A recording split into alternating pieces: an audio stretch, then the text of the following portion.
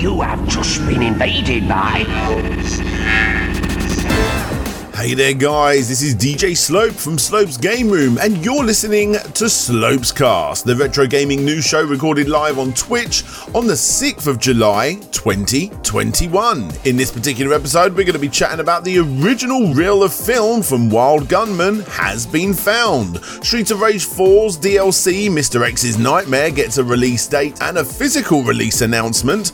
Prepare to hurl up and down and all around with the first person Sonic Generations mod, and of course all of the latest drama around the Intellivision Amico, which may have resulted in the authorities getting involved. All of that on today's episode with my co-host Grizzly Crichton. If you like the podcast and you want to be in a chance to be on a future episode, then please do consider becoming a Patreon or YouTube member. And if you have any particular news stories that you would like us to cover, then please do let us know in the dedicated room over on Discord.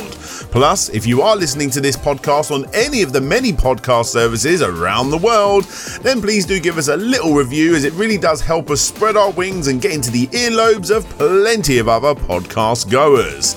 Anyway, enough of the plugs, let's get on with the show.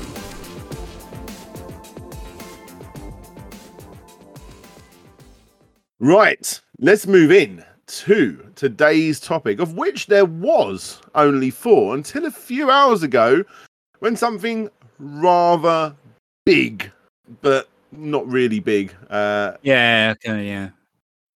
Squibby. I like to call it squibby, like a damp squib.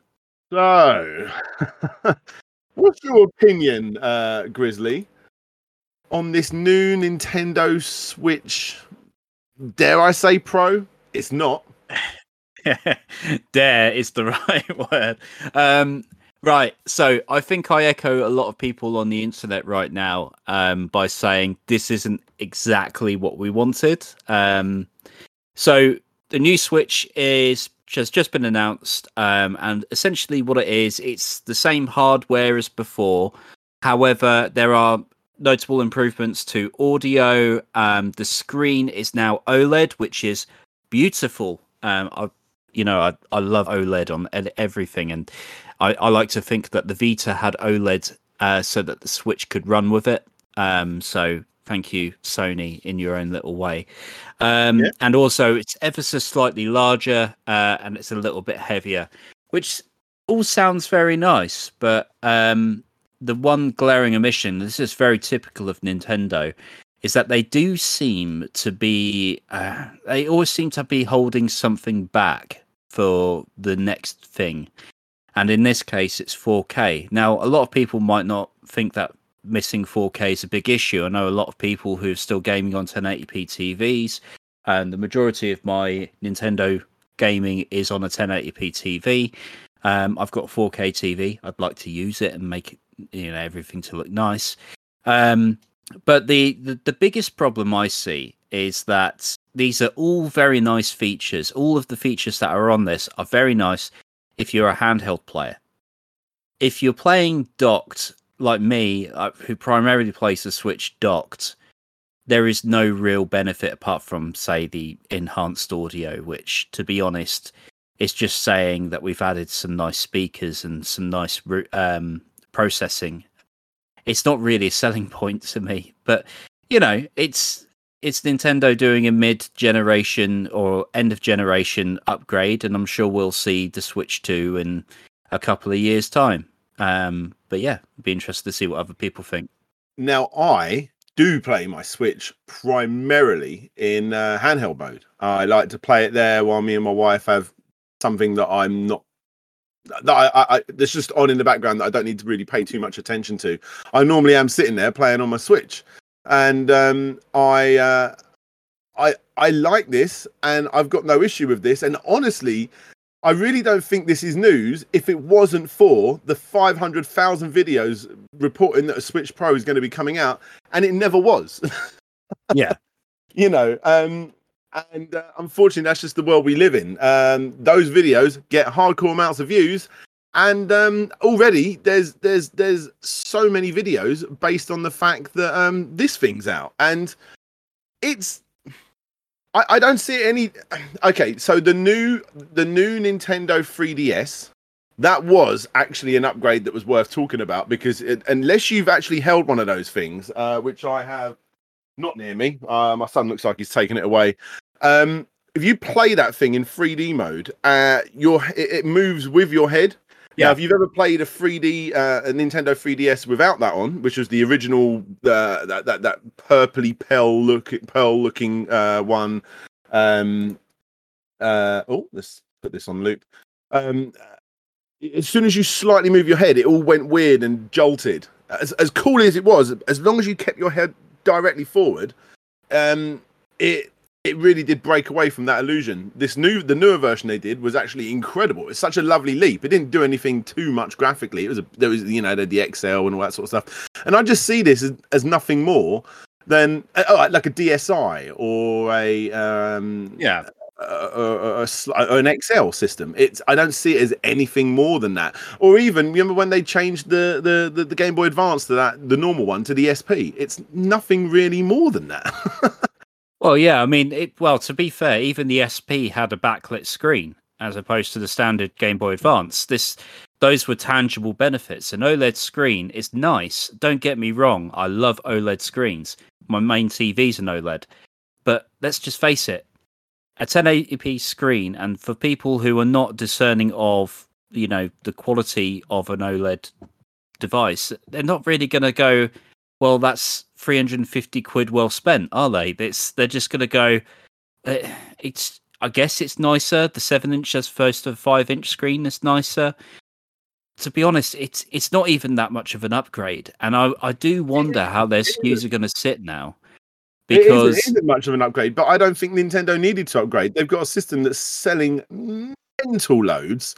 They didn't need to put this out. This was just for people, it's no different than the Lite. It's literally no different than the Lite. It's not really. It's just a slight revision. I will get this thing when my Switch is starting to show its age a little bit. Give it a year or two. I've got a collection of maybe 150 games behind me for the Nintendo Switch. I adore the console. Give it a year or so. When I want to get myself a newer, nicer one to play all those games on, I'll get this one. I'm not going to be rushing out the door to get it though. And that's exactly what it needed to be. People are expecting some kind of massive 4K new functionality system, and there's no reason for Nintendo to do that. Yeah, I mean that's exactly like in your use case, it's perfect for you because it's just another way to enjoy one of your favorite consoles. Yeah. And a lot of people will look for that. A lot of people, I get reminded of that Simpsons joke about the Malibu Stacy dolls, and they're releasing a new hat, and they're going, but it's exactly the same doll. Yeah, but it's got a new hat. Or in this case, it's got a new screen. But what really strikes me as weird about this, because Nintendo, since they announced the Switch, it's always been about the free configurations. It's been about your your handheld mode, tabletop. Well, let's just call it the Switch console and handheld, or the docked experience. But they don't really have just a primarily console-based experience. All they've done is improve the handheld thing. And to be honest, I have never seen anyone out in public playing on their Switch. Have you?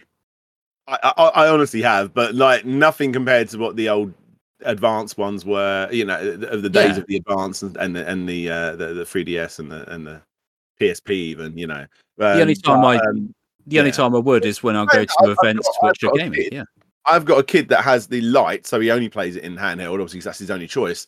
And his friends do come over, and they all have theirs, and they do play it in handheld. So there is a market for it, but this isn't obviously for a 6-year-old kid. This is for someone like me that wants an upgraded Switch. And I'm not going to go out of my way to get it right on day of release, but when that one dies, I'll get this. So hey, let's just hope they fix the bloody.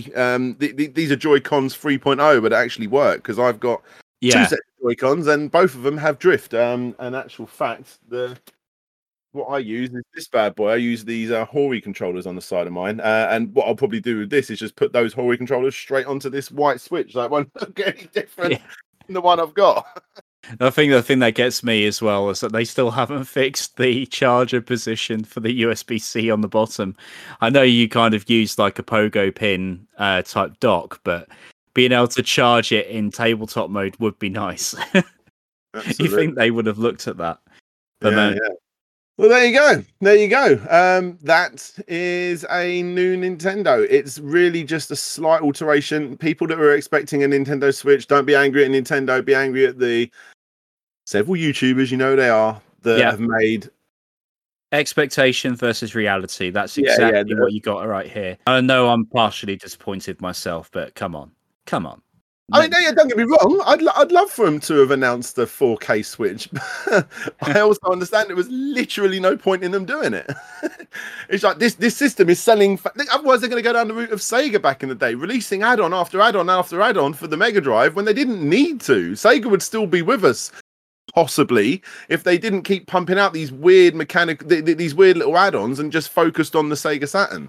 And that's what Nintendo are doing. They're focusing on whatever they're going to be working on next. I'm sure that's already well into development, whatever the Switch 2 will be called.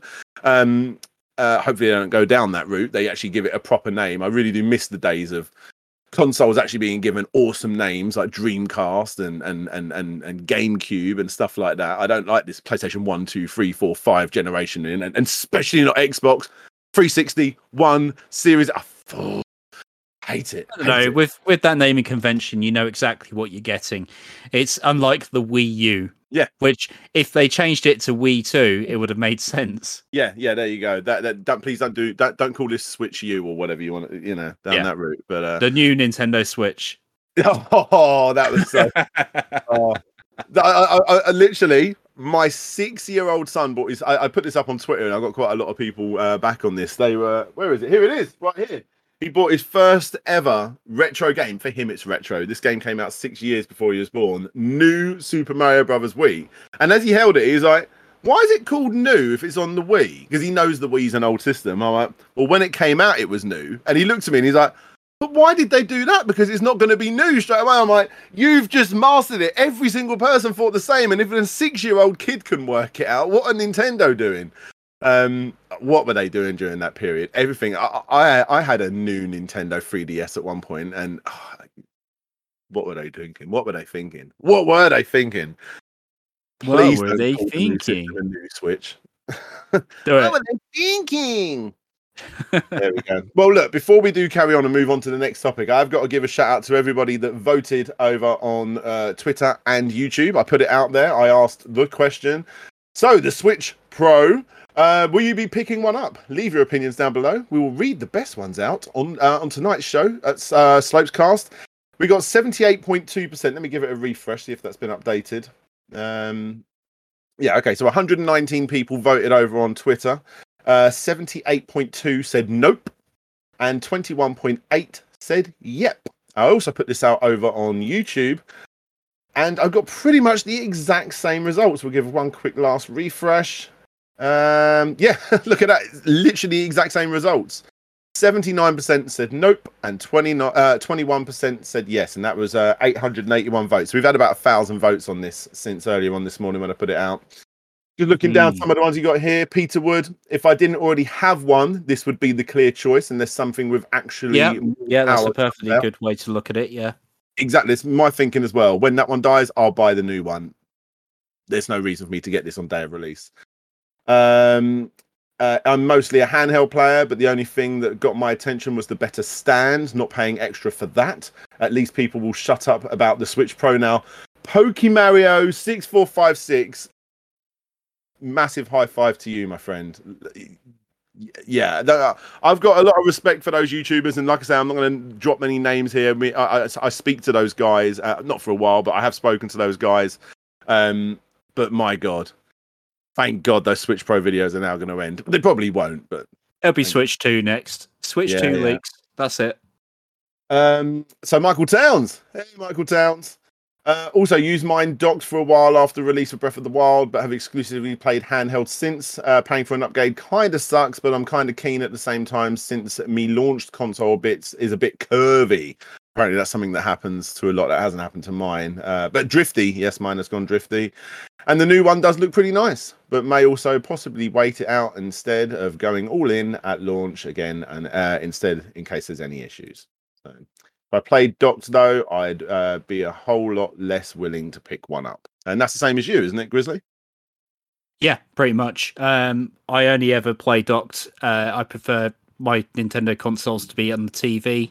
I do like handheld gaming, but the native Switch controls are a bit of a pain. I've got one of those, the Demon X Machina controllers that you have, the Hori Switchpad Pro, but it's still no substitute. I just like it on the big screen.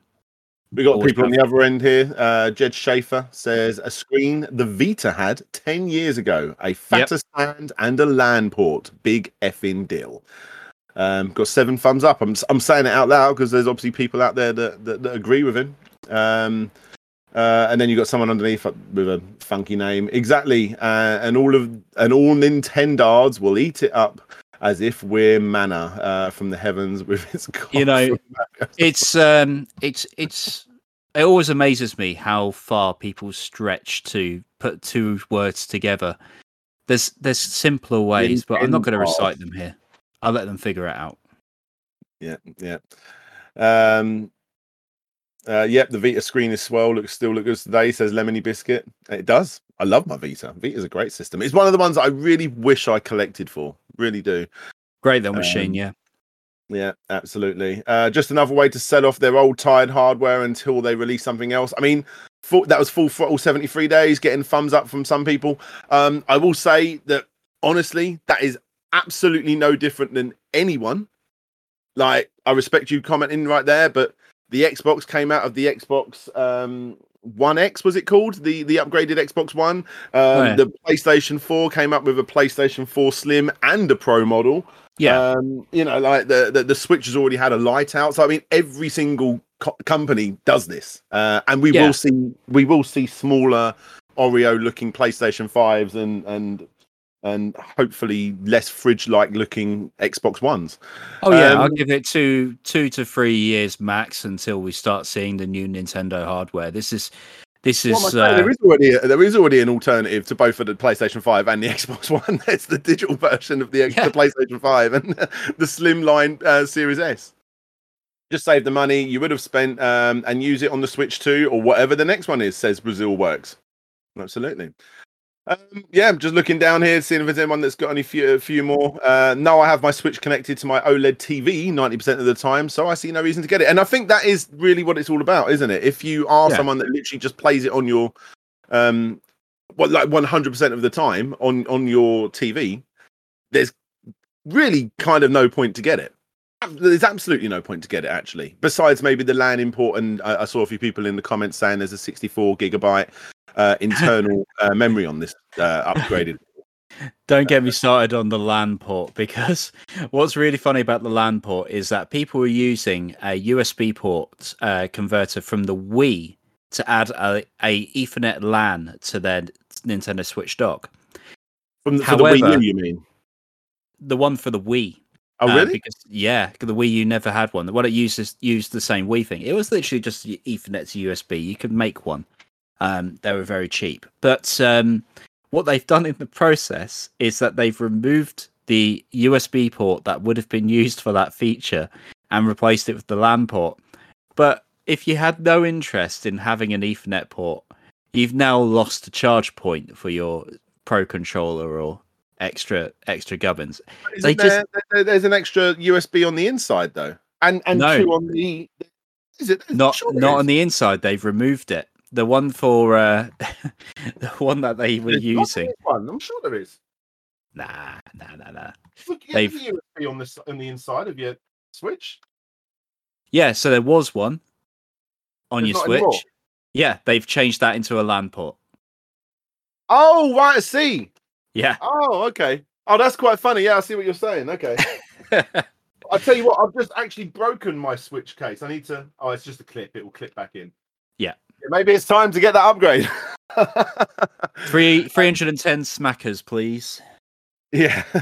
Let's have a go as quickly down on Twitter as well.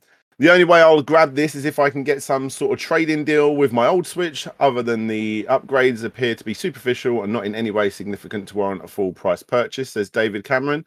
Even if you don't own a Switch, you're still better off buying the OG model, as it's 50 quid cheaper, unless they just flat out stop supporting it and it becomes obsolete. Yep, nothing really but facts there, if I'm honest, in my opinion. No, it's the same Switch. Also, the prices of the devices are still pretty high, and I have a good PC and PlayStation 4, says Varguren. Yeah, but you're not playing Breath of the Wild on that PS4, are you? Come on.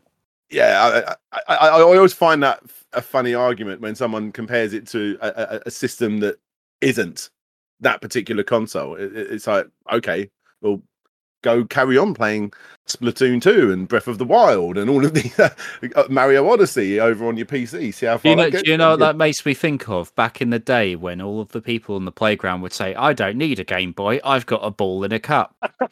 You never heard that, did you? My answer to Nintendo in the very capable words of the Demon King. Ooh, angry. But like I say, don't be angry, Nintendo. This is just Nintendo making the not really the PlayStation 4 Pro, but maybe more like the PlayStation Slim, really. And be angry at the people that are constantly selling you this, because it was never. Be angry at people that keep buying it despite the fact that they don't want it. And I'll tell you, I'll leave it with this one because I like Control Alt Reese. Good channel. I thought about getting a Switch on and off since it launched, but decided to hold off when the Pro rumors started circulating. I reckon I'll more than likely pick one of these up when they're available. There you go. Proper use case there. Yeah. Like I say, for me, someone that's a pretty hardcore collector for the Switch, it's my go-to system. Even though it's the least powerful of the free even the PlayStation 4 and Xbox One X, I still get them games for the Switch because I just like to collect for it. I will not be buying this on day of release. I'll get it when I need it. There we are. Will the Joy-Cons drift like God intended? So thank you all so much for that one. Michael Town says $540 kind of hurts. Yeah, it's not a nice price tag, but hey, people are buying them. Yeah, absolutely. Right. So it was something that we chucked on at the end. We wasn't going to add more than 4 topics today, but how can you not bring this up? You know, hey, it's Switch Pro. I've got to be just like those other people. I've got to get some views in on here. Well, it's sometimes it's nice to be able to like turn around and say, yeah, they got us too, because we did a podcast and we talked about the Switch Pro leaks when they seem to be pretty solid, you know. It's hard not to get caught up in all of the hype or the potential, like, what could it be? But it's also kind of funny to go back and say, well, we weren't that bad, you know. So, you know, maybe go back and watch the old podcast and tell me if I'm wrong. But, you know, it's just one of those things, isn't it? And expectation versus reality. We already had people in the comments, don't talk about the Pro.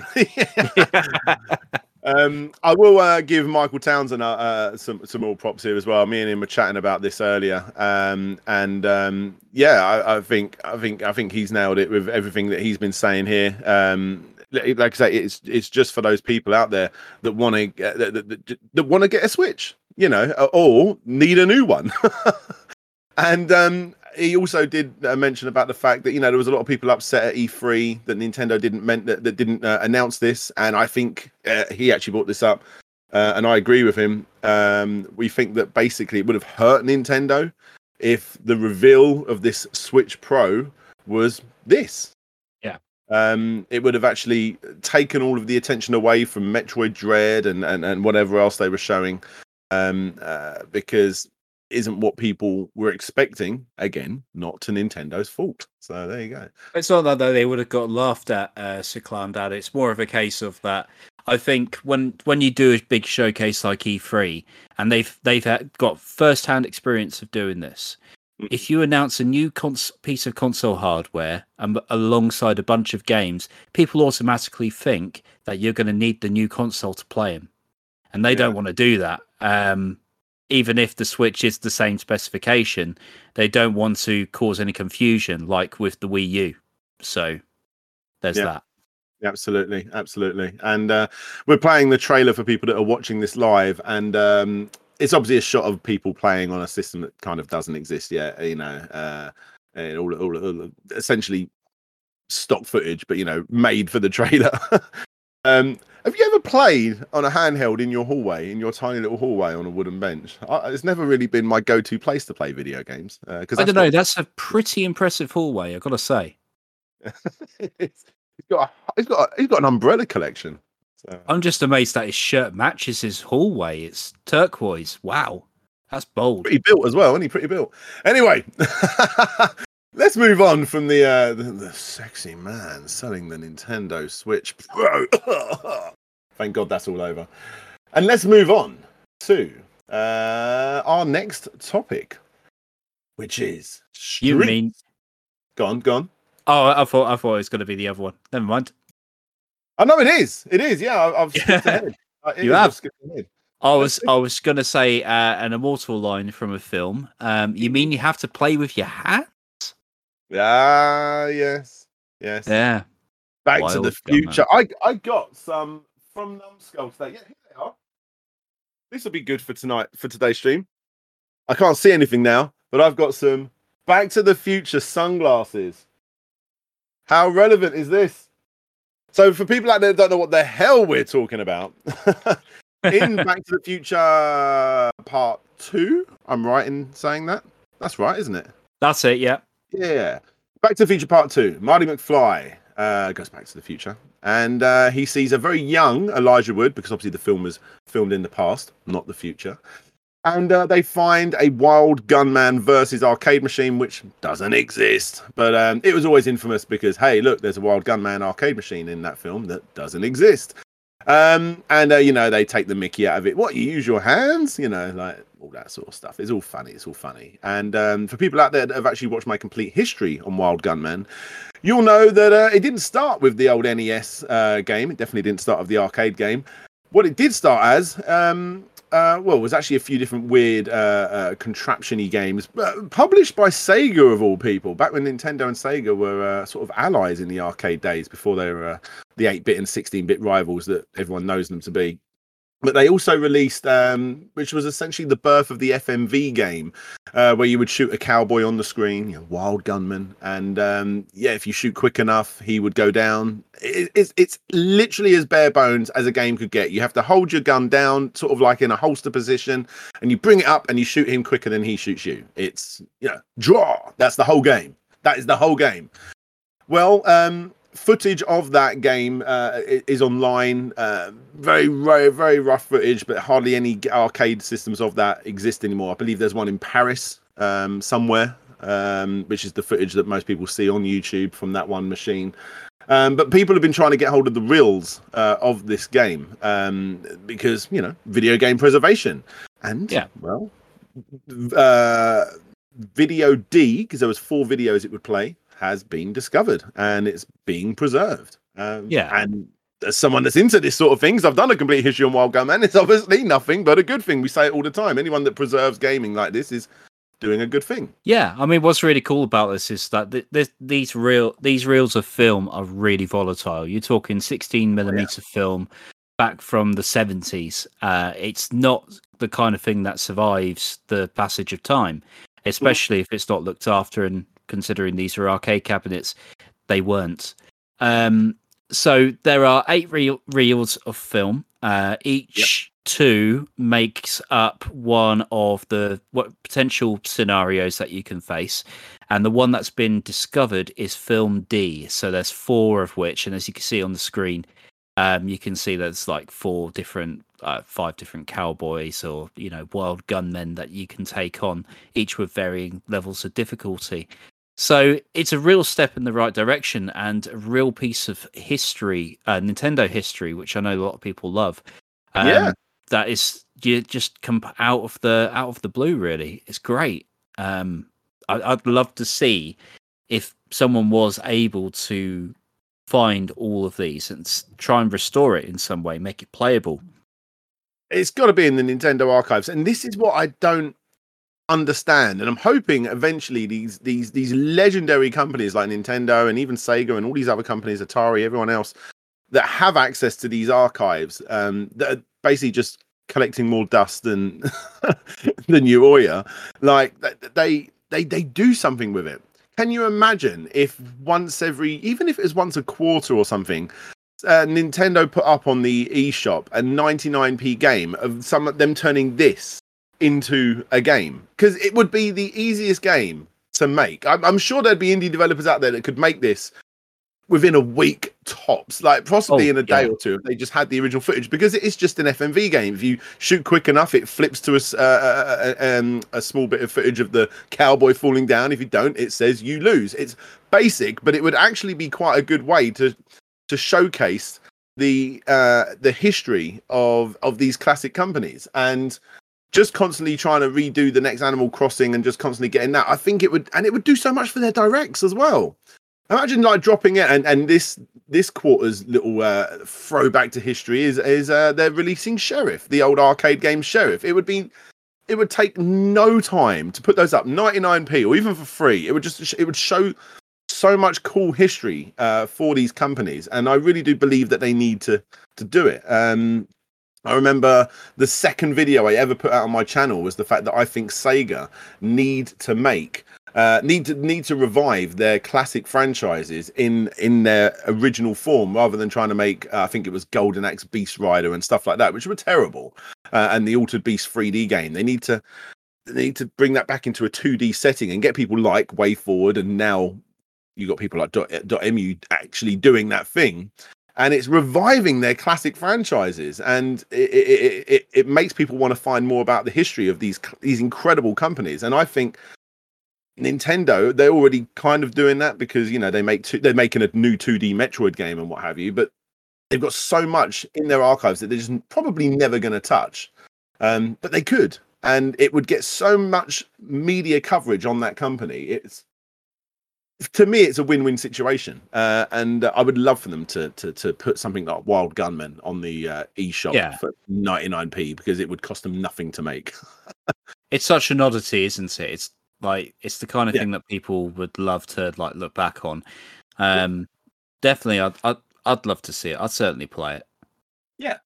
Yeah, it'd be something you put on, and I think most people would put it on, turn it off, and never look at it again. But just to show a little bit of history of these incredible companies.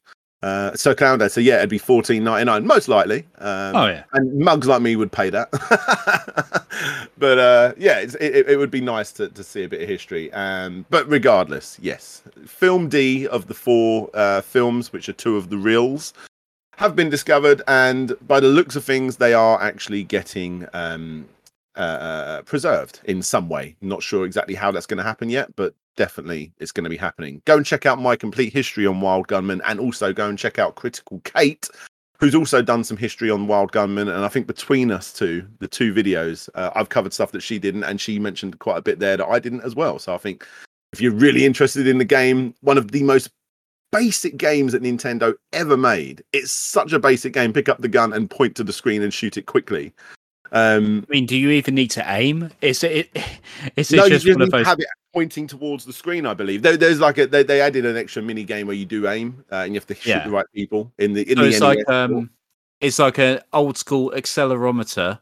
So it recognizes when you pick up the gun, so you draw, and then the trigger it just needs to register that it's hit the screen, I'm guessing. You've got things like Duck Hunt after that.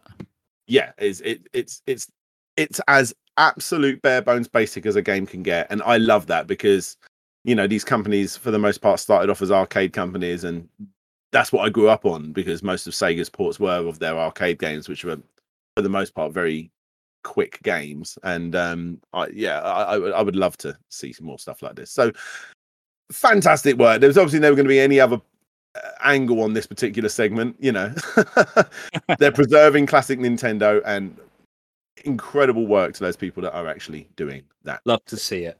Love to see it. Good stuff. Good stuff. Now, from Nintendo, we're going to look at classic Sega. Streets of Rage 4. We sent there .mu put out Streets of Rage 4 about a year and a half ago now. Favorite glorious game for me year. of the year. Yeah, definitely. It was the Sonic game. Originally I was a bit critical of it, because when it comes to Streets of Rage, it's hard not to be, but it really was the Sonic Mania of Streets of Rage games. It's just absolutely brilliant, and I recommend anyone pick it up. I'm sure it'll come up free on the Epic Play Store or something like that. So when it does, make sure you get hold of it. Yeah. And ever since then, we've been waiting for the DLC. And people who watch the podcast a lot will probably be sick of us even talking about this game, because it seems every other week there's something to talk about when it comes to Streets of Rage. But this is definitely, And Ian, don't shut up about the Amico and all of your hate on the Amico. We don't shut up about Streets of Rage, and don't expect it to be stopping anytime soon, because this game is awesome. It is completely. And just be able to play as Shiva, Estelle, Max in the new DLC looks really cool. Mania Plus looks really cool. The fact that you can wield a swordfish looks really cool. And I'm really hoping there's some more soundtrack in there as well for us. Absolutely. However, as a bit of a Streets of Rage 4 collector, even down to the point that I've got it right here, actually, the little action figure, which was so overpriced. I have mine too. Yeah, you got yours. I've got like the pins there from Lineage Studios, the vinyl soundtrack. I've got the limited run big box, standard box, merge games one, which was signature editions games, the Japanese import of Bare Knuckle, and was that all of them actually? I think that might have been all of them. Well, it's not all of them now, because there's another edition coming out in September. Which is pretty painful, because that means I'm probably going to have to buy it to complete my set. I've gone this far. Yeah, well, in for a penny. We don't really know much about it, except for the fact that Merge Games are the people who are doing it, which means it's going to be coming out on Signature Edition. I've got a fair few Signature Edition sort of limited runny type collection sets. Now I'm about to have another. So this is going to be like the way they did like Sonic Mania Plus. It's going to be like all of the game and all of its content onto one cartridge or disc or whatever it may be. And it's going to include those 3 new characters, the survival mode, which now lets you actually customize your character after every round. So you're in these little arenas like a boxing ring or an Egyptian temple. I think it's done in the Matrix sense, where you get sent to that area, you fight off a swarm of bad guys, then you move on to the next one. But every time you move over to the next one, you can upgrade your character, whether that be a new move set or weapons. We'll soon see. But you go on as long as you can, basically. Yeah. And what's really cool is that the like combos and moves that you unlock in survival mode actually carry over into the main game. So if you are playing max and you feel like you're going too slow, you can then use the upgrades that you've picked up in the main thing. So we see some crazy combo stuff going on in the new trailer, and it's where you can just like tie things together. It removes things like frame times, makes them a bit more, contracts them a bit, so you're just faster as a player. And it just looks like a hell of a lot of fun. I know that.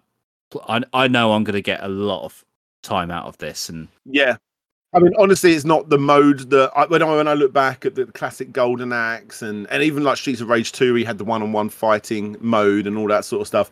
There were never modes that I played ever more than just that works. And I never really played them too much, but I'm more interested in being able to configure your character throughout the game and add those new characters in. And at the end of the day, this is $7.99. I'm sound like I'm selling it now. Like, this sounds like such an infomercial.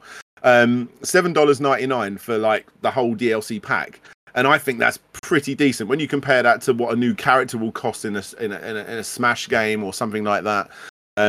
Plus, you get all the survival mode and everything else. I think it's a pretty decent little package there for $7.99, which I'm assuming will be about £5.99, I guess.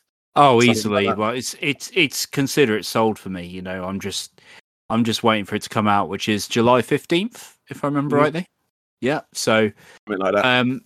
Definitely on this like white on rice for sure. There we go. But it's good and bad, because now I'm going to be buying hopefully one more collector's set of this game. I love limited run, but please don't limited run make another one as well, because I really don't want to have to buy 2 more collector's sets. I don't want 5 versions of this game. But imagine, that would be 6, imagine if that was the Adam and new guy, whatever his name was, Adam statue to go with Blaze and Axel.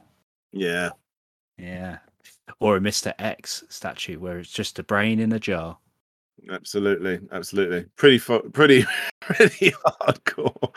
Well, there you go. Hey, it's happening, and we're excited. And yeah, like I say, there is actually a physical edition happening now. So there you go. There you go.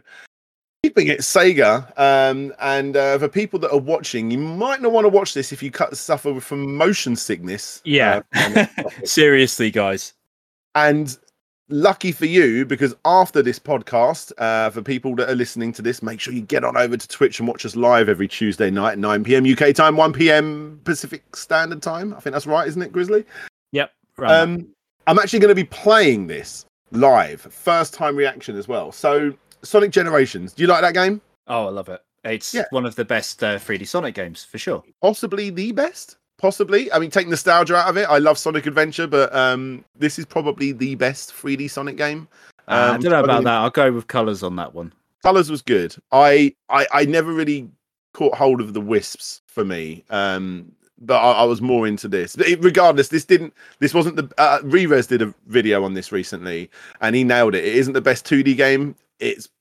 I actually think it probably is the best 3D game. It is, but yeah, it's still a fantastic game. It's really, really good. I've got a beautiful collector's set with this. Actually, it comes with a little kaleidoscope thingy. But anyway, someone's modded it, and we're going to be checking it out afterwards. Nostalgia Nerd says he really enjoyed Forces, which makes one of us. So yeah, I didn't get past the first level on Forces. I need to give it more chance. I really do.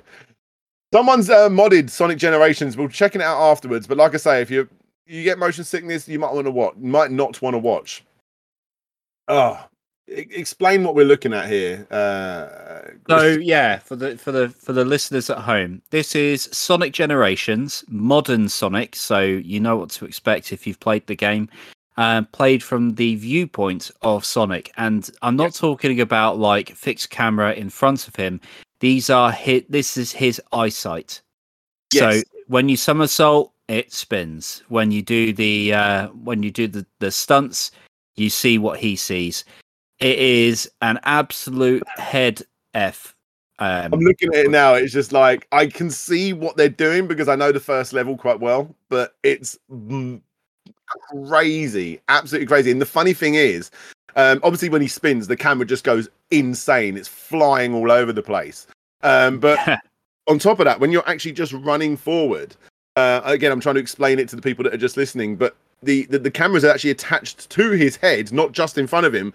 And when Sonic runs, just like a normal person, his head bounces left and right. So you're just constantly seeing his head go running forward left and right. And it's so insane. The big question is, like, would you ever be able to complete this? I mean, I would struggle to get past one level, and we're going to experience that live after the podcast. But yeah, I mean, a lot of people saying let's try this in VR, but I genuinely wouldn't advise that because I think it would actually kill people. I think there would actually be genuine injuries from this because it is. If you're just listening, you have to see it. It doesn't make sense. You need to know these levels back and forth. From back to front even to be able to actually get anywhere in them, because as I'm watching this every so often I'm like, oh wow, he's grinding now. How did that happen? It's so fast, but it at the same time looks so intriguing. Yeah, it does look cool. It makes you think that if they refined it a bit to make it a bit more playable, it would actually work quite well as a mode. Like, don't make it spin when he jumps. Just make it like a fixed thing. Michael Towns, imagine this, but in a chair that moves as well. That would give you so much G-force. It genuinely would kill you. It like that's not me like, oh, but it would kill you, or like trying to play it up. Like the amount of spinning you would do at that speed, you would die. Which I don't think anyone wants. It makes you wonder why they don't use this as the basis for roller coasters. We're long overdue, really. Can you imagine a VR roller coaster with these kind of like graphics, this kind of movement? It'd be cool, but they'd have to make it a bit more, friendly to use. Absolutely. It's insane. I mean, I absolutely love that this happened because it's cool. I mean, right now we're looking at the from obviously the remake of the Sonic Adventure 2 first stage, Escape from the City. As you're actually, it just looks like there's a snowboard in front of you. As you're sliding down, it looks I mean, I don't know if they sped it up, or is this the actual speed? Because it's so fast. This is the speed with boost. Yeah. It's mad. Like you, every now and then, where the player like stays still, where it's just like, you know, snowboarding down a straight, you think, oh yeah, this is actually quite bearable, and this is so cool. And then suddenly he turns, and then everything just goes mad. Yes. Or there's a taxi that gets stuck in front of Sonic's face, and you see how janky that looks. And also you kind of lose the effect of like escaping the truck at the end as well, because you can't look back. So Yeah. I suppose you wouldn't want to imagine that right on your ass. But yeah, it's insane. Hey, Essex Retro Gamer, thanks. I just checked your Amico video out, by the way. Good channel. And go and subscribe to Essex Retro Gamer on YouTube, guys. And we will be talking about the Amico very shortly. Yeah, I mean, it's awesome. From my understanding, it really only kind of works if you're going to be playing in 3D Sonic levels. It does also kind of work in 2D, but they're also kind of hard and broken. It doesn't have the cool open worldy effect that the 3D ones do. So if you're going to be trying it, which, like I said, I will be in a moment, or about half an hour or so. Yeah, definitely. It's all about the 3D levels. So there you go. It's just cool that it happens. The Sonic modding community never fails to impress. They're an insane bunch, and I wouldn't have it any other way. Yeah, great stuff. So, moving over to our final topic, which I think is probably going to get a little bit heated, especially with the chat hopefully joining in with this one as well. Let's chat about the Intellivision Amico. Now, without trying to sound too much like a fanboy, I have a pre-order of this, and I haven't removed it yet. But it is quite interesting what's going on behind the scenes. Did you want to explain, Grizzly? Yeah, I'll go ahead. You go for it, mate. Yeah, so recently, what people might not be aware of, whenever a game console or a game is being created, there's usually this thing called a developer portal. This developer portal gives you access to things like assets, press release material, or in some cases, it gives you the code to actually make the games, or the ability in which to upload them via digital means. So what's happened is a journalist from Ars Technica, goes by the name of Sam Red, has gained access to this. I don't know if that's legally or illegally. It's not really gone into much detail. And they have taken the material that they've spotted and they've posted it publicly. Now, CEO of Intellivision, Tommy Tallarico, who is well known for his musical exploits in the likes of Earthworm Jim, Aladdin. He's basically one of the guys who created the most iconic music from retro gaming, and still active today with the Video Games Live Tour and various other projects. He even created the oof sound effect from Roblox. Sorry if that was a bit too accurate. Which goes full circle to his Global Gladiators Day, where it's like, and that's it, yeah. Beat, that party hip hop sound. Yeah. So Tommy Tallarico has taken umbrage to the fact that Sam Red has posted this material. And on Twitter, he kicked off and said that he's going to have to get lawyers involved because all of this is copyrighted material. It's out of date. Some of it can be considered a little damaging to the Amico as a hardware platform. Yep. It's kind of blown up in Tommy's face because people think he was being a bit too harsh, or stating that what the person has done is not illegal and blah blah blah. So the question is, did Tommy go too far? It's Tommy Tallarico is such a I say this in the nicest way. I've got a lot of respect for Tommy Tallarico from like the stuff he's done in the past. His name is attached to some of my favorite games of all time from the back in the day. He definitely threw his toys out the pram. He's a very emotional. He will jump into any YouTuber that talks about this. It doesn't matter if you have 1 subscriber or 100,000. As is the case with people like Review Tech USA, and even like people like Smash JT, which are like right on the bottom end of the scale compared to someone like Review Tech USA. And he would just talk to anybody anybody. And You can tell he's including super the negative passionate. videos. I don't know any other company, and I know I understand in television's a lot smaller than someone like your Sony's or anything like that, but even everyone compares it to the Ouya and all these other consoles, which I don't think is a very fair comparison. We'll get to why in a bit, but you never saw any of these companies jumping into these comment sections like that. He's so passionate, which is a good thing, because he's commented on videos that I've done for my second channel, which has less than 5,000 subscribers back then, talking when we brought up the Amico. At the same time, it works against him. He's so passionate and jumping on social media, and I think he probably went a bit too far in regards to what was going on there. I don't think he was out of line to say, like, hang on, this is confidential stuff. You shouldn't you shouldn't be posting this. And I agree. I've signed NDAs. I signed one very recently, actually, for a project I'm working with a company. If I put that out there, I'd expect the legal action to be put up against me. I've signed NDAs for people like Sega, for upcoming games and stuff in the past, and all of these other companies. Damn right, legal action would be put against me. But I know if I did that, the Oliver Twins and Sega, well, I'd hope the Oliver Twins, but definitely Sega and stuff would not be shouting about it on Twitter first before sending that legal action. He's within his right to do it, and that's not me arse kissing. Ars Technica kissing. It's he's within his right to do it, but he's so passionate and emotional. He definitely probably went he probably went the wrong way about it. I think he probably definitely did. Yeah. But yeah, there you go. So without going into too much detail, because we do respect Tommy Tallarico, and considering that he's leveled challenges to the Ars Technica team and Sam Red, we don't really feel like trying to replicate or catch lightning in a bottle here. And also, I don't understand the complete technicalities of it. We'll talk about some stuff, but there's a million and one videos out there that goes into the hardcore nitty gritty of what was leaked in that.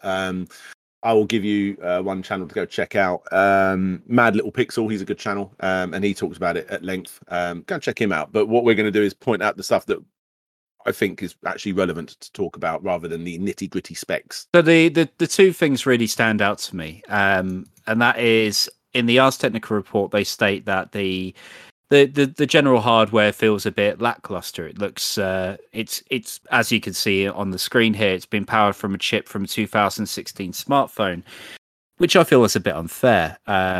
Because do you not think it's true? Well, it probably is true, but the fact remains that $250 doesn't include just the hardware alone. Mm-hmm. You're talking about ecosystem. You're talking about how that hardware is pushed. Now, I'm not going to turn around and say this is an alternative to the Nintendo Switch, which is equally an underpowered console in a high-powered market. But I clicked very heavily for, as I said earlier. Yeah, we're talking about something that's clearly getting work placed into it. There's a lot more besides the chip or the ancillary hardware that goes into making that $250 price tag. I mean, just getting those things on the water, considering shipping issues out of China or any other country across the Far East, it's very difficult. I mean, we're talking major money for containers, but I won't go into too much into that. But, from my own personal standpoint, that is a big challenge for any hardware manufacturer out there. The other thing that stands out to me is this general idea, and this can be a bit worrying for the developers' side, is that all games must be below $10. Now, if you were to make... I want to go through the 10 commandments completely, actually. Let's get that up. Yeah. Let's get that. Here we go. So should we work through them 1 to 10? Yeah, exactly. Yeah, let's go with that. So for people out there that don't understand what we're talking about, the Intellivision has a 10 commandments of game design. This is one of the things. This was leaked, I suppose, in the Ars Technica thing, but it was actually shown off in old Smash JT videos when he was actually looking around the place, and they even put it out themselves, I think back in November on their Facebook page, is where I originally got the picture. But yeah, these are the 10 commandments that they put out to developers when people are developing for the Amico. It's like it's essentially a much advanced version of Nintendo, the Nintendo stamp of approval. This is Intellivision's 10 things that a game must be. Some things I agree with, and I'm like, that's quite interesting. Other things I'm like, it's quite confusing. Yeah. And to be fair, it's a lot of these things. If it was Nintendo or Sony coming out with this 10 commandments in this fun way, I'd imagine a lot of people would be all for it. To be fair, it's a lot of customer pleasing things here. It is, but I mean, instantly, number one, every game must be rated E or E10 plus. So in other words, they must be for the whole family. Yeah. I find that so bizarre. I understand why he's doing it, because for the entire reason I'm buying this console, me and my family still do play on the Nintendo's the Wii U. We genuinely do still play on the Wii U. It's the only system that's not up here right now of all my consoles, because it's downstairs in the living room, because me and my family were playing it within the last week, playing things like Nintendo Land and those sort of games. So and that's the reason I'm still getting an Amico, because it's going to be filled with those types of games. Yeah. But at the same time, I don't see any reason as to why there can't be a simple password or whatever, a password system for the adults to be able to play as a Wii U as an example. That came out of Nintendo Land and Zombie U. Yeah. I don't really. I feel like instantly they're cutting away from the people that could. Developers that would want to develop for this system, because Zombie U is such a perfect example of how to do an adult game on a system that's for a family, and I find it just so bizarre that he would put that in there. I understand why, again, and maybe it's to keep the shareholders happy, but it is very, very bizarre. I don't know. It reads a bit Captain Planet-y, doesn't it? Where you get the well-meaning conglomerate trying to appeal in some way. I'm not saying that Tommy is that. It's just a little side joke on my part. I must be rated E or E10 plus. I mean, that was the whole idea of the Amico. It was a family console where it doesn't have the external challenges of like censorship. It's just supposed to be a really easy thing for everyone to get into. Now, in terms of rating, I don't really know what an E10 plus really accounts to. How far can you go with that? I'd imagine it'd be something like Ori and the Blind Forest, where you get like, basic fear, like spiders and what have you. But other than that, it is somewhat limiting. That's a 7. I was just looking to see if it went up to 15. So that would be our version of E10 plus, I'd imagine. It's a 7 and 12. I get it, because, like I say, the system is marketed for a family, but not every member of a family would buy it. If I didn't have kids, I would still be interested in getting this, because it's a good Wario Game & Watch, WiiWare sort of system. But at the same time, you still see zombie shooting games on phones and stuff, and I can imagine those games working on this type of system. It's just so weird that he would limit like that, but. I was going to say I understand it. I don't understand why he would do that. If I'm honest. I've just seen a comment here, Mr. Lolkins. Kids eventually go to bed. Adults eventually want to chill out, and that's a really good comment. To be fair, that's a really good example of why you would want to open it up. However, I don't think Tommy's under any of the any illusion to suggest that the Amico will be your primary gaming console. Maybe for people who only want, age rating 10 or below. But to be honest, I don't believe for a second that this will be a primary game console in most people's collections. Or it won't. It won't. But there you go. But moving on to number 2. Every game must be playable with very little instructions. That's great policy. Great policy. It is. It's still putting barriers up. I'm happy because these are the games I'm going for. But again, it's still putting barriers up. I feel like this system is made for indie developers that want to experiment with games. The games that I go for. And I always remember back when I actually talked about it in my Pilot Wings Complete History video. There was an insanely clever modder, hacker, or whatever you want to call him, that flipped around the original Wii sensor bar, so that you're holding the sensor bar, but the actual controller was under the telly, and it looked like you was in a 3D space. I mean, you start doing weird things. Games end up becoming more complicated, and one of the big draws of the Amico is that controller that has so many different weird, cool functionalities. And when you start adding weird different things, it instantly starts moving into the realm of becoming a little bit complicated for more advanced games. And I don't understand why you wouldn't, why you'd put that barrier up. I almost feel like it's a bit of one of the commandments that will probably get ignored a little bit. I think it's one of those things where, you're always going to have some basic instruction, but I can see where this is coming from. Essentially, I believe that Intellivision have looked at the Wii remote and gone, right.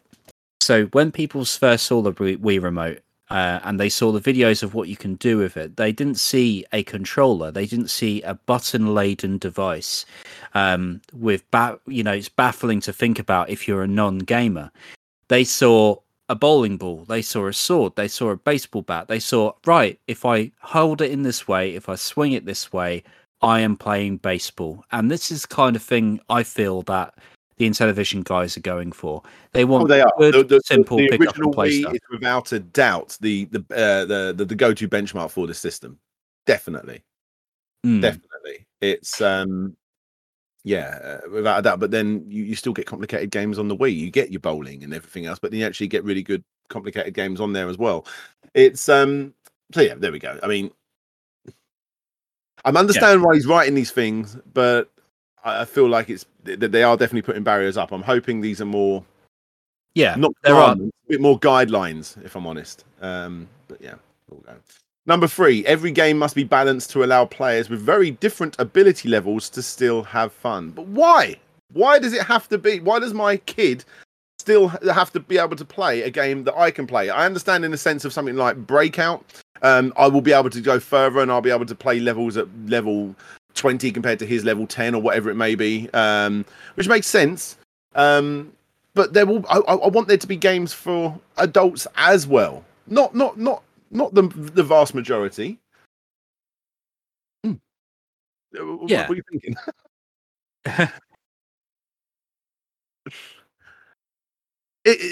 Some of these commandments really do stump me. It's quite bizarre. So every game must be balanced. So again, like, I feel like I'm playing the good cop here, Slopes. I've got to say, but and the thing is, like I said at the beginning, I still have my order down because I do like these games. The whole family can play. Like I say, my Wii U's literally plugged into my television downstairs, and this is the system I'm buying those games for.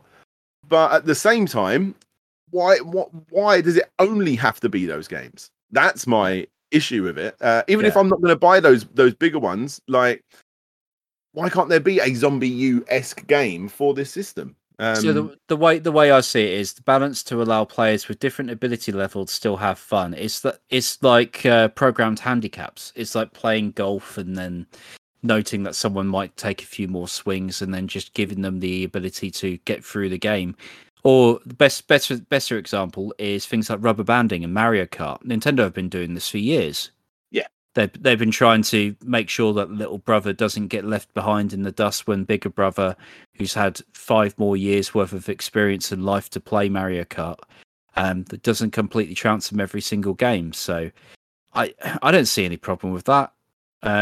It's just leveling the playing field, and I feel like that's important to a family competitive game as opposed to an esports competitive game.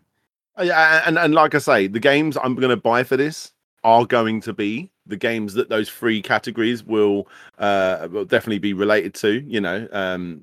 Moon Patrol and what have you. But I just don't understand why they can't go further. If a developer come along with a good idea. No, sorry, you got to take the blood off that character. It's weird. Number 4, every game must rate 7 out of 10 or above on Intellivision's quality control scale. Good thing. This is the most worrying thing for me, actually, Oh, really? Okay. because quality control scales can mean two things. One, bugs, which I'm getting a feeling that this is the one thing you're saying. This is really good, that you want them to be able to iron out bugs. Secondly, No, I was actually more like to the point. Well, yeah, obviously, I want to make sure bugs are clean. Thankfully, on newer systems, it's kind of, especially for a system like this where it's going to be download only. I know they've got this whole RFID thing, but you're going to be able to upgrade these games, so that's fine. But more for me, it's more the fact that I just want these games to be good. Even from back in the original NES, hence why the Nintendo did well in America, as everyone knows, is because they had that Nintendo seal of quality. I just see this as an updated version of that. So if they are being picky about what's on the system and they're making sure that all the games rate 7 or above in their eyes, I see it as a good thing. Yeah. Well, that's the thing. Who grades it? Circle Island had right on the money of where I was going to go with this one. What if the person who's reviewing it? I mean, does it come down to like whether they like the game, whether they think it's a good fit for the Amico? No, I don't think it's down to the fact of I don't like RTS games, so therefore I'm going to rate this down. I don't think it's going to be down to that. I think it's just more the fact that it needs to be a good game. I think that's just it. Who's doing it? I imagine the game. I'm getting the right.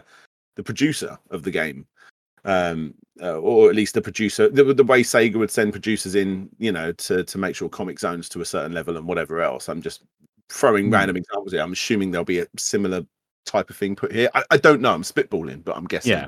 A seal of quality only means so much. I mean, quality is subjective at the end of the day. Sure, you can have games with series and series of bugs, but like with Cyberpunk, there are fans of that title. And to be fair, like most things on this, sorry, I'm interrupting there. So just like most things on this commandment list, they're so vague. You instantly went down the route of making sure that the game's not very buggy, and I instantly went down the route of thinking that the game needs to be of a certain quality level in regards to its gameplay or its overall quality. So neither of us really know. It's just we're spitballing, Yeah, it's vague, completely. Every game must cost less than $10. I don't see it too much of an issue. It might put off some publishers, but I can understand why that one's on there.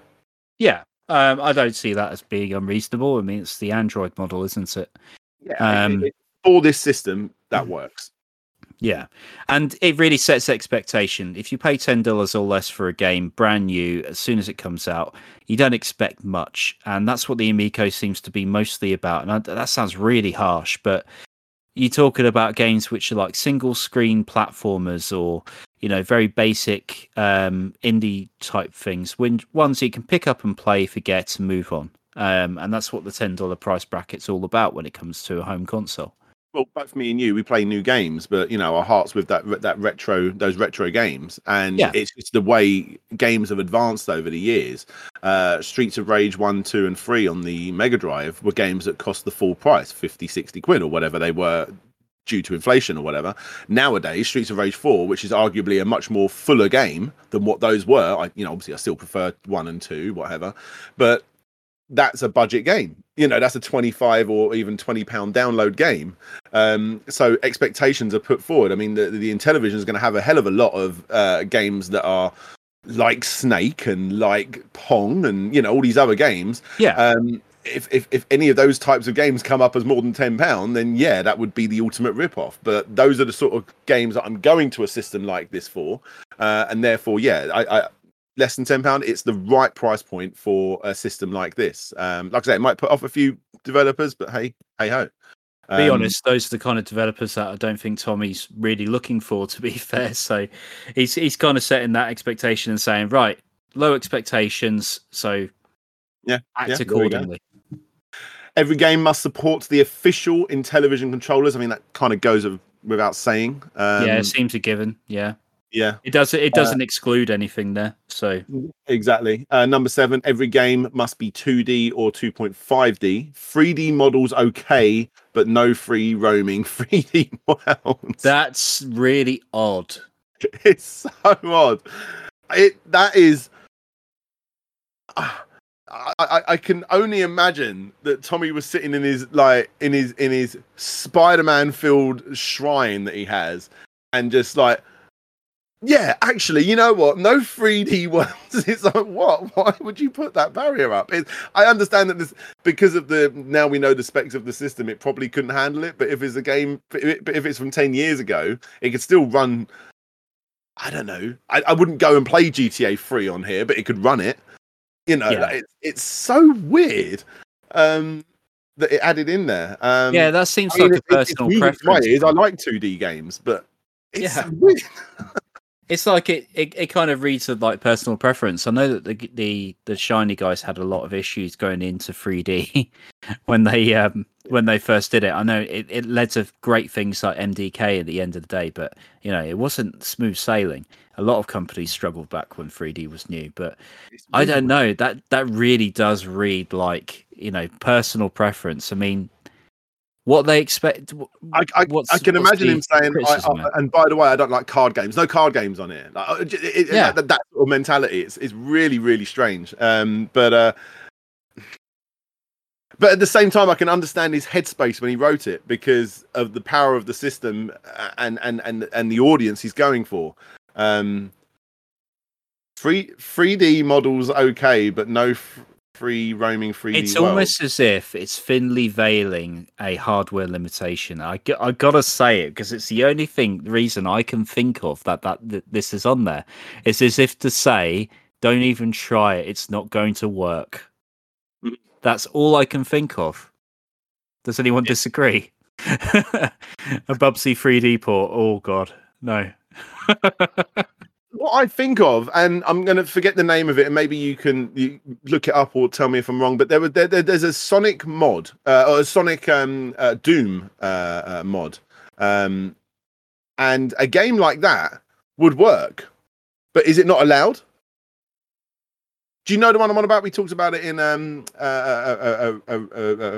podcast several podcasts ago. It was just this 3D Sonic world that this Sonic Sonic fan game maker had made, and it was stupidly big, and it was like obviously a 2D sort of parappa the rapper Sonic sprite running around a 3D world. Robo Blast, there we go. That's it, yeah.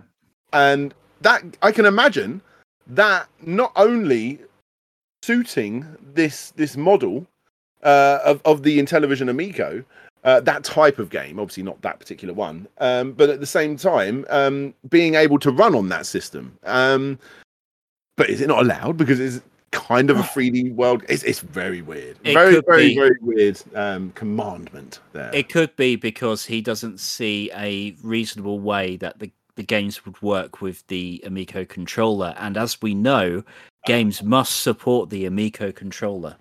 That is a very good point. Although technically it should work because from what I understand, the ring side of the controller can also work as a D-pad type thing, and then on the other side it's a touch screen, so you've got your buttons there. And Michael Towns, is Doom not allowed? Is that an E or E10 game? I don't know. Super Noah's Ark might be. We might be able to ring this. We might be able to wing this. Yeah, Pico need to get involved and get all of their licenses they bought up and put it on here. Anyway, that's one that I think the first one we're solid agreement on. Number 7, very strange. Number 8, every game must be an Intellivision exclusive. Even ports must be unique in some way. Now, a lot of people hate on this topic, on this commandment. I don't have an issue with it out of the gate. I do see this one. Let's live in a world where this Amico really does blow up for some reason. I don't think it will, but say it blows up to the level of like even Wii U sales or whatever, and then eventually other publishers start getting interested and want to put their games onto the system. You know, their lower end games onto the system. Their indie games that you find on Steam, and the way the Switch has done so well with all of the those 1 or 2 generation old games. I find this very strange that Tommy wouldn't want to have those on there eventually once it's picked up Steam, and hopefully if it does pick up Steam, like I said, I don't think it will to that level, but in a world if it does, I think that would be a great case, a great way to put these games, as long as, like you say, they work with the controller. But I haven't really got too much of an issue with the fact that everything has to be exclusive. I know it's a grey area because right behind me, here we go, coming back. This is Fox and Forests for the Nintendo Switch, and that's one of the exclusive games coming out for the Amico with a reskin and slightly changed, but it's the same game. Yeah, and that's what he's classing as an exclusive, and he's already gone back on that a little bit and said that if a game has a slightly different angle, character or something, I don't know, that makes it exclusive for this system, I suppose the same way that Tekken Tag Tournament 2 is exclusive on the Wii U because it has a Mario level. Yeah, We're talking about kind of where they're going. We're talking about skins or art cards here. This is nothing to really get worked up about. I mean, if people who've shopped at GameStop in America or Game in the UK know exactly what this kind of exclusive model is, and that is literally just an extra download code when you pre-order that game. It's their way of saying this is exclusive. Please don't ask for us to price match this against other retailers because ours is different. And in reality, it's not. It's the same game with some accoutrements just to make it somewhat fresh or different. Yeah, you can play as Zurg in the PlayStation 3 version of Toy Story 3. But yeah, not, but that makes it exclusive to the Xbox 360. Yoda and Darth Vader in Soul Calibur 4 comes to mind. Yeah. 4 was it? 4, okay, yeah. Yeah. In reality, it doesn't really change much because you can buy those characters, the alternative ones, but it's the same game in essence, and I can't see why people would get too worked up about this. If anything, it's a reason to own the Intellivision. It's one of those things that it's out of all of these commandments, it's the one that everyone runs to and really gets hated on. But I kind of don't care. For me, it works because I want to play Earthworm Jim. I'm such a big fan of exclusives anyway. That's why I've got issues with the Xbox when I own a PC. I've got a PlayStation 4 for the exclusive, I've got a Switch for the exclusives, and I've got a PC for the Xbox stuff, and annoyingly that's why I don't have an Xbox Series X. So I like the idea of there being an exclusive Earthworm Jim game and this new random Echo the Dolphin game that they're doing for this system, that's going to work from the ground up for those controllers. I've got no issue. I see that they're sort of going to lose a little bit of money themselves by not having Sega run along and chuck on Sonic the Hedgehog 1, 2, and 3 like they do with the Fire TV stick and random tablets and whatever else. But hey, like for me, owning a system that only has exclusive games on it is going to be a good thing in my eyes. Yeah. There's no reason to be like upset about that one, I feel. And I know people will pick up that I've said that. I understand not everything is a 100% exclusive. I'm not an idiot. I understand that a lot of games that are going to be on there are going to have a character in this which makes it exclusive. But for the games that I'm interested in, are the proper exclusives, which we'll get to in a minute. But yeah. Yeah. 9, no in-game purchasing or DLC. Okay. Yeah. Some people might feel like it's a bit backwards, but to be honest, I very rarely buy DLC. I know we talked about Streets of Rage 4 and what have you, but honestly, that's one of the few games I would even consider it for. The other would be Risk of Rain 2. I think it's a good policy to have, especially when it goes with that family thing. The last thing he wants to do is be caught up in a Television wants to do is get caught up in a scandal where the kids spent too much money on buying gems for that fish game that we saw. Shark. Yeah, but just keep it simple. Buy the game once and focus on buying more games as opposed to buying, shinier gems for that one game. I feel it's a good policy. It's weird. I mean, kids are growing up in a DLC world, and for Intellivision not to do it, I'm sort of in the middle of that's really noble of them, and that's a bit stupid of them, because even though I've got a kid that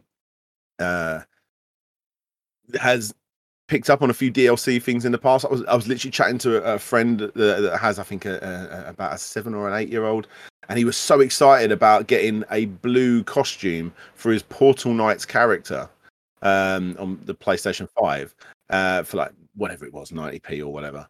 And I do find it weird that they wouldn't go in that route. I'm not saying that I approve of this method, but it is the world we're living in, and I just feel like they're going to lose a lot of money by not doing it. So I'm sort of sitting in the middle of like, that's a really noble thing for them to do, but whoa, you're cutting away a massive loss of your money there. Considering this is a system that, as an example, you get like, I don't know, an Uno type game.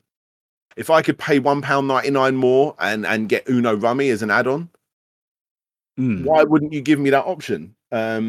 You know, like I can imagine. I had Carcassonne on the Xbox 360, and I was it Carcassonne, one of these board gamey ones, but it was an extra £1 or so to get one of the little expansions for a board game. So it would be really quite weird that they wouldn't add that in-game DLC sort of stuff to that. But yeah, as Michael Town says, they could sell the DLC as another £10, and maybe they're thinking down that route, but I can't imagine they are with the mindset they're going with this. I think it's being noble, which is a good thing, but I do think there's probably a bit more to it than the main thing is the main thing is going to hurt is the developers, really, because some developers, you know, whether it's true or not, they rely on the additional revenue they get from in-game purchasing. A lot of these games are being built with the mobile mindset in mind, especially being less than $10 each and need to be balanced and, you know, very little instructions. I mean, that reads like mobile phone app games. It's the in-game purchases are important to keeping those things, you know, relevant. You won't see free-to-play stuff on this console. I don't believe that. No, and it's weird because when people think of DLC, and before people hate on me for saying that some DLC is good, there's a difference between Loot Crate DLC and, like I say, a couple of quid expansion to a board game that this system would be absolutely perfect for. Monopoly, obviously they can't do that because that wouldn't be exclusive, or maybe it would. I don't know if they had a different design board. Monopoly for a £5 or 10 quid on this, plus a couple of extra to get the Star Wars board, it makes sense. So there's a difference, and it's a bold move, a bold move to take, and it does make me think that I think some of these commandments might get broken almost out the gate a little bit. We'll see. Yeah. On to finally number 10. Every game should try to incorporate local multiplayer or 2-player mode if possible. No. Is so. Why put that in there? Because it doesn't mean anything. If possible, okay, well it can't. It's a 1-player game. Okay, I've just moved it down. Does that mean Earthworm Jim's going to be a mini game collection? Because that worries me. That number 10 absolutely means nothing. Every game should try and incorporate local multiplayer or a 2-player mode if possible. It can't. Okay then. It means nothing. The 10th commandment. Yeah. I mean, that's like saying, would you kindly make your games, I don't know, you know, just can you make your games less than $5? You know, we should absolutely try to make them as cheap as possible, so we can sell as many as possible. It's just not going to happen, is it? You know, you're gonna get single player experiences, and to be honest, it's a weird thing to put on a list written by a guy who's working on a very famous single player game, which a lot of people are looking forward to. Yeah, what was the last 2-player Earthworm Jim game that you played? Yeah, Clay Fighter 63 and a third, I think it was. Yes, you did get me. You did get me. I was like, he ain't going to be able to name one, but he did. He did. Very well done. Yeah. Very well done. You out retroed me. It almost feels like, yeah, that'll make it 10. 10 commandments. You can't call it the 9 commandments. Yeah, it's a weird list. Like I say, they're the 10 commandments of the Intellivision Miko. Now, even though I've had my it might sound like I've been on a bit of a hate rant with it. I totally haven't. I am actually very excited for the Intellivision Amico, and I know there's a lot of people out there that are skeptical and don't understand why people like me and Grizzly as well have these things, have the Amico pre-ordered.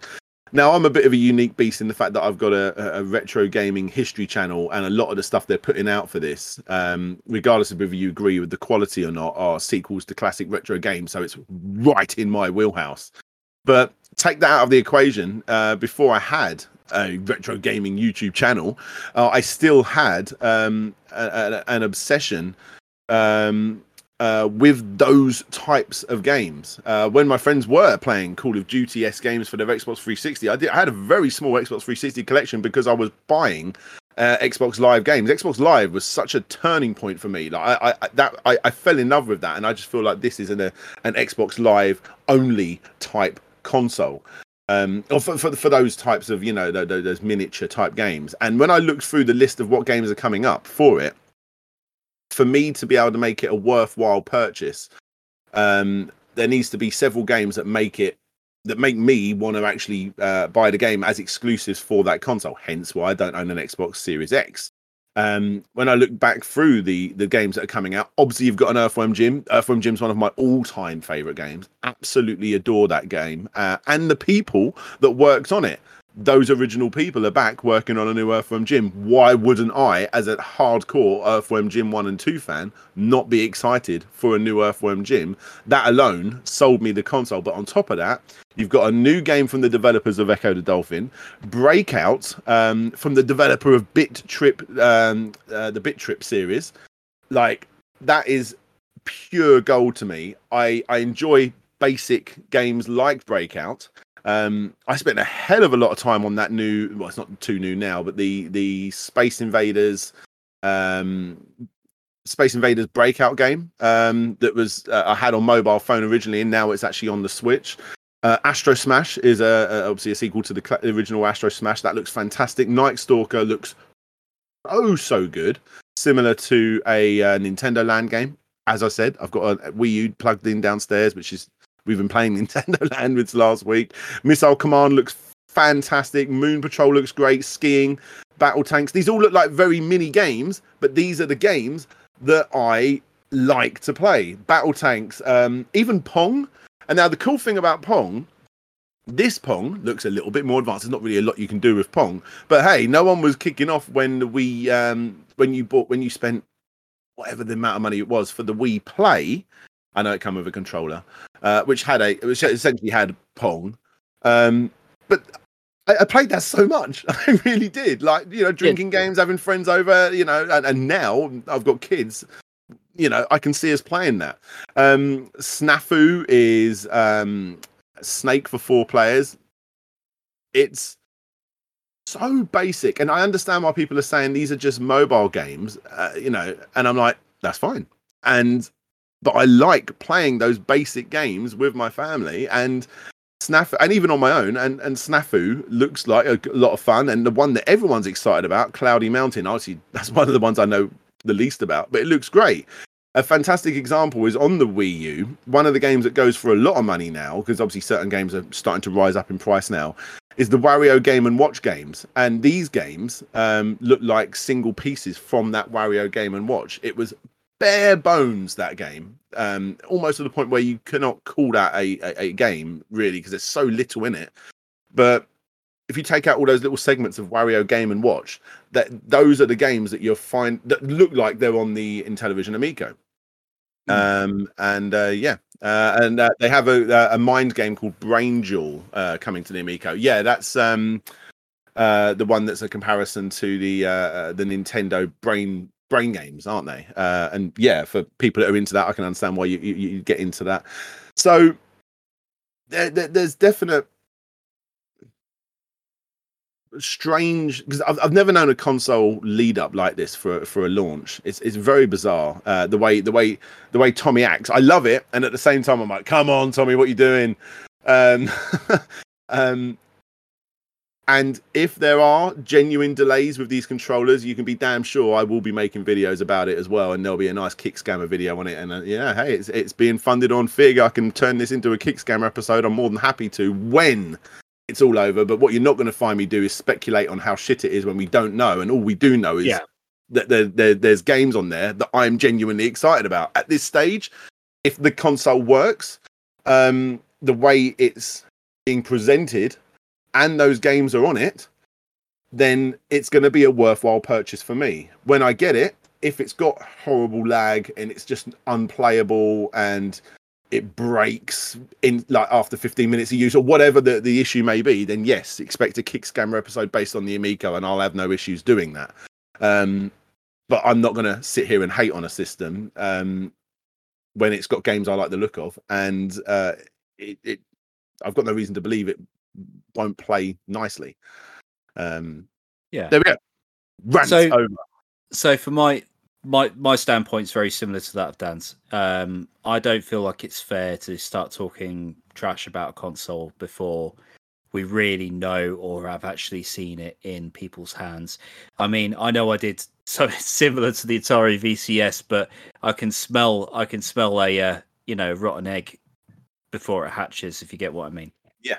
With the Amico, it's slightly different. I mean, initially I was like, not too sure about this, but you see the passion behind it. You see respected industry veterans building together this piece of hardware, and I know how that's ended up in the past. I'm not going to imagine that the Ouya never happened, but when it comes to the Amico, I hate people comparing it to the Ouya, because the Ouya was based on its tech. It was all based on its tech. It was obviously a cheap system that people can play around with and blah blah blah.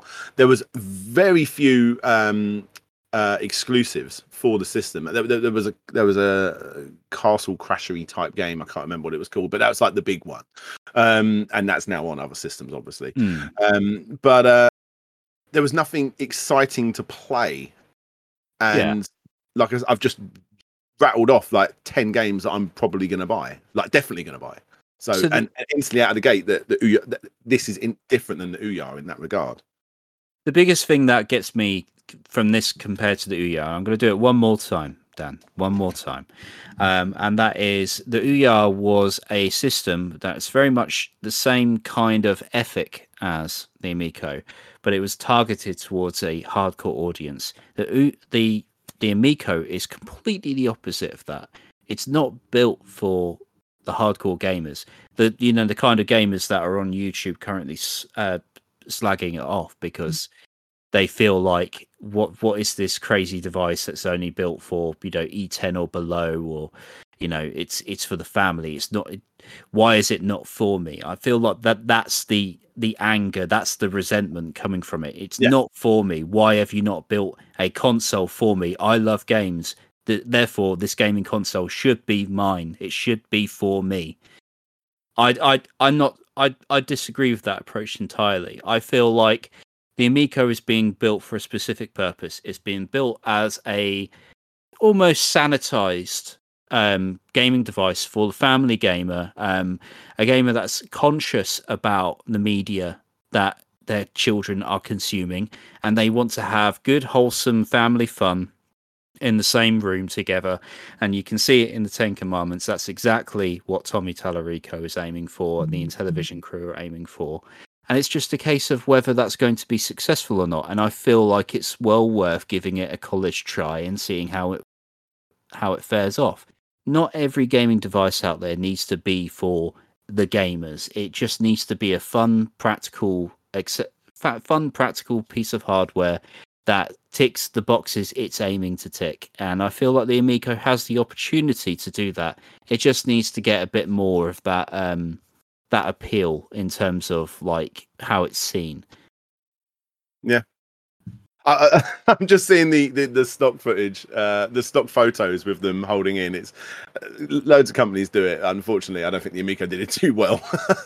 It's why I'm loving it's why I'm loving this system. It's just so. Why would you do that? Why would you do that? It's such an interesting story. Everything leading up to it. It's really bizarre. And Yeah, I love it. There's John Alvarado, I believe his name was, from the Bit Trip guys.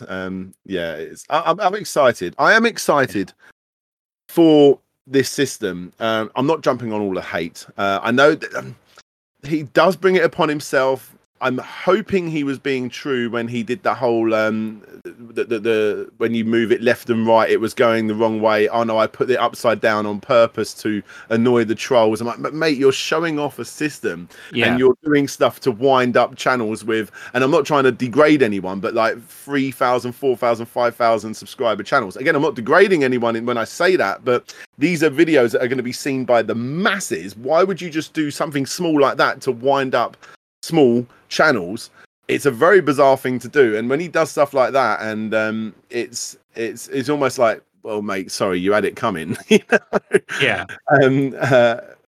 Like I say, if that's true, and I understand that some of these games are very, very like the stuff that you find on Flash consoles. I mean, I remember seeing things like that when I looked for a sizzle reel recently. I mean, the stuff that you're seeing on the screen now. There's like Care Bears games, Sesame Street games, and they honestly don't look really any different than the subscription service I've got for my son on his Fire tablet from Amazon. You know, the same games that you get on BBC properties for kids shows or whatever. But I don't care because I'm not going to buy those. The ones I'm interested in are all the ones I've talked about, and hopefully more after it's come out. There we go. Yeah, let's not demonize it before we know. Let's wait till it comes out. Very much like the other topic we were talking about earlier, in terms of like just forgetting which one it is now. Ooh, sorry. Just wait and see, guys. It's like the Switch Pro all over again. We don't really know until it's out, or until the information is actually announced by someone who is from the company. So, I'm very curious to see how this goes. I hope the launch goes well. It's a shame that this happened with Ars Technica. Sorry, going right back to the topic. Yeah, no, that's what this was on. Yeah, this was what it was originally based on. Yeah. Yeah, it is a shame how the reaction to the Ars Technica thing comes. Do I feel Tommy went too far? A little. I feel like it shouldn't have been done on a public forum like Twitter. At the same time, imagine myself getting that angry if something like that happened. Yeah, and he's every right to feel angry, but he's running a company. He's heading up in television. He's trying to release a new console. He's right in that launch hype cycle, if there is one for the Amico.